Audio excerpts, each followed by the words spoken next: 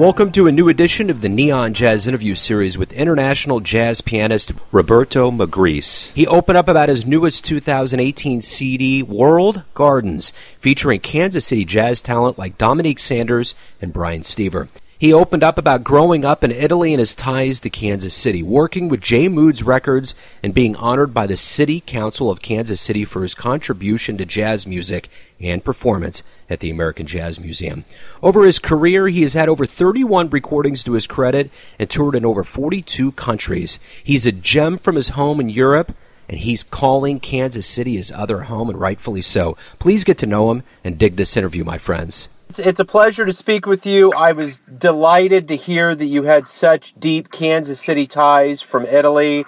So thank you for taking a minute out for Neon Jazz today. I appreciate it. My pleasure, my pleasure. So let's start off with your brand new album, which features a host of Kansas City talent, World Gardens, Dominique Sanders, Brian Stever, and Pablo are on there. Talk to me about this album. Okay, we recorded this album a couple of years ago, actually. Now it was the nice moment to come out with this. We used to play together for many years. We have recorded already three albums, and that's the final result of our trio collaboration, I would say, in the sense that we growed album after album. We had the first was Enigmatics, then Need to Bring Our Love, and this is the closing. It's a very interesting album. I try to put some materials from all over the world, out of my trips and tours around the world. So there are some music from Europe, Asia, Africa, and so. Beautiful. That's great. No, that's great. Let me ask you this. What are your ties to Kansas City? I know in 2006 you got involved with J. Mood Records. So talk to me about your relationship with Kansas City. My musical twin is Paul Collins, who is a promoter and the owner of the J. Mood. I met him more than 10 years ago in Los Angeles when I played with Art Davis at the Catalina and the Jazz Bakery. We had some concerts there, and Paul came from Kansas City. He took care of the organization, and so we started to collaborate. And from that moment on, we have built many things together. And so it was very natural for him to invite me to perform to Kansas City, and so introduced me to the jazz scene in Kansas City. And I have been many times to your beautiful city. I have met many people there. Speaking of a beautiful place, what was it like growing up in Italy, and how did you get involved with jazz? Actually, I live in Trieste, which is a city at the top of the Adriatic Sea, so it's bordering to Slovenia and very close to Austria. So I am really a side in Italy, but my city is in the heart of the Middle Europe. So I was involved in the jazz scene of the Middle European countries more than to the Italian one. I played a lot in the Czech Republic, Slovenia, Croatia, Austria, Germany. That's my area, my influences. Of course, I have also played with the Italian musicians, but actually, because of living at the border, I am a little bit a kind of outsider in my country. Yeah, I'm more a European jazz musician. I feel I'm a European jazz musician, more than in Italy. Beautiful. So, what early jazz albums did you listen to that really influenced you? Yeah, my first jazz album was by Oscar Peterson, the way I really played. That was the very first jazz album that I bought in my life. And after that, I went to Bobby Timmons, of course, because I was very catchy, the soul jazz. And then back to Bud Powell. Monk, Thelonious Monk, of course, is a great influence. And up to McCoy Tyner and Herbie Hancock. And that kind of music. Okay, I am.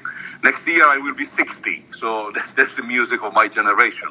Well, and speaking of being 60, you've been on over 31 recordings. You've been to 42 different countries. How do you feel about your jazz journey up to this point?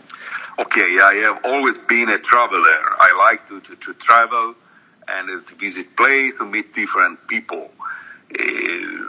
So starting from European jazz, I widened more and more, broadened my views.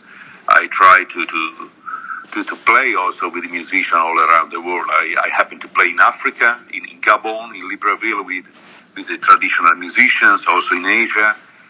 But at the very end of all, I am a jazz lover. I love this music, and of course I love American jazz. And so I find myself to be more American than I supposed before. So that's funny, because in Europe they consider me an American jazz musician, even if they know that I am not American because of my style.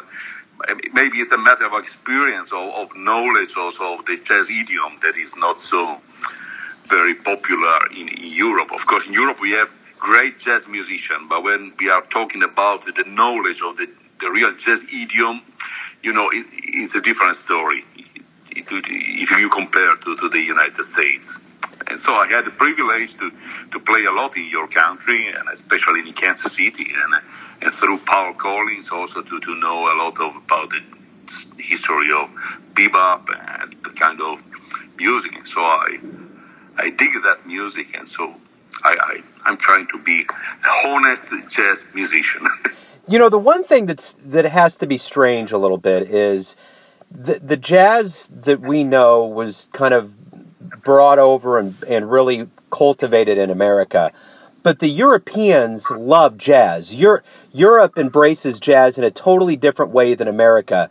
Is that weird when you come over here and go back home and feel the difference with crowds and how we perceive it? Yeah, it's different. You need to consider that in Europe, when we start to play an instrument, for example, like piano, we play classical music. When I was a kid, I studied classical music, and then I reached the point that the rhythm was missing in this story.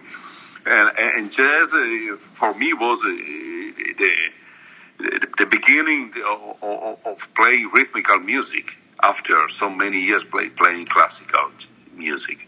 And so to me, jazz means rhythm, swing, and especially a rhythmic approach. I have also always considered the piano a rhythmical instrument. And so for this reason, I think Europeans are attracted by jazz music because of the rhythm, this originally. But of course, jazz has become very popular. We have many festivals, we have many clubs, and many different kind of jazz influenced by European folk songs and that kind of jazz. But in my experience, in my interest, the jazz part of my music must remain relevant, and especially the rhythm coming from African American music. That's what I mostly like in music. So, in 2007, the city of Kansas City honored you at the American Jazz Museum. You're obviously a favorite when you come to Kansas City. So talk to me about what you like so much about not only this city, but what's going on with the jazz here. Thanks to Paul Collins. He introduced me to the Jay McShann family, and he was still alive. And so we were supposed to meet, and I wanted to do a project on his music and using his music sheets. But while we were preparing this project, he suddenly passed away. And so I met his family all the same. We played a tribute concert at the American Jazz Museum. I was honored to meet the city council, and I got some degrees from them. This was a little bit the starting point. After that, I met many musicians like Dominic Sanders, Brian Stewart, Jim Mayer, Scooter Powell, many people. I also had some recordings with young Herman Harry and Logan Richardson also, Stephen Lambert, many people. I had the chance to play the Blue Room, the Phoenix Jazz Club, the Jardins, Gascony Restaurant. Jim Meyer he invited me a couple of times to perform at his small festival, which is named Jazz by the Lake. It's at the Kansas City, Kansas Community College. So along the years, year after year, I met more and more people, and so really I enjoyed the jazz scene in your city. Of course, your city is historical. From Europe, we think about Charlie Parker, Mary Lou Williams, and many things from the past.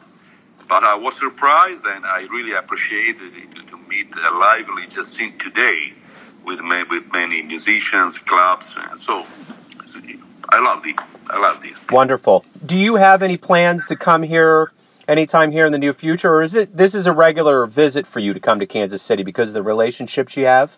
Yes, this should be regular, but actually I have, it's 2 years that I haven't come to your city because we recorded and some music in Miami and in Chicago, and so I privileged in the last 2 years together with Paul these places. But we have plans maybe next year or in 2 years to return, of course, to Kansas City to do something there. Of course, we consider Kansas City home, so we are not running to do things every year in Kansas City because we know that we have already in the pocket this situation. Absolutely. Yeah, so maybe next year or in 2 years. Of course, me and my wife love to come, apart from just music. So I got one more question for you, and it's this. Why do you love jazz? Yeah, because it's freedom. As I told you before, as a European boy, I played this classical music that is beautiful, of course, but I reached a point in my teens when I was looking for something different, to open my mind, open the music. I think jazz is the music that represents as the best the time that we are living now. I'm sure also in this new millennium, jazz will remain the most creative kind of music, I think, on the planet, because of the improvisation and also the possibility to include different influences. Starting from the swing and the African American music, we also jazz developed in different directions, and this is very beautiful. It has become a global genre, starting from to be an typical American expression. Now we can say it's a global kind of music. Absolutely. That's a great, triumphant way to wrap everything up. Roberto, thank you for your time. Thank you for your music. Thank you for your contribution to the Kansas City jazz scene. It's my pleasure. I'm really honored. Thank you so much. Thanks for listening and tuning in to yet another Neon Jazz interview, where we give you a bit of insight into the finest players in Italy, Kansas City, and spots all over the world, giving fans all that jazz. And thanks to Roberto for his time, his music, and his contribution to this great Kansas City scene. If you want to hear more interviews, go to Famous Interviews with Joe Domino on the iTunes Store. Visit Neon Jazz at youtube.com, and for everything Neon Jazz, go to the neonjazz.blogspot.com.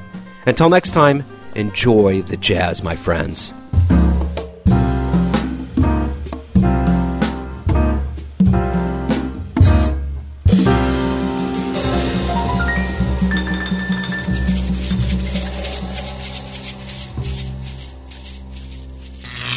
Neon Jazz.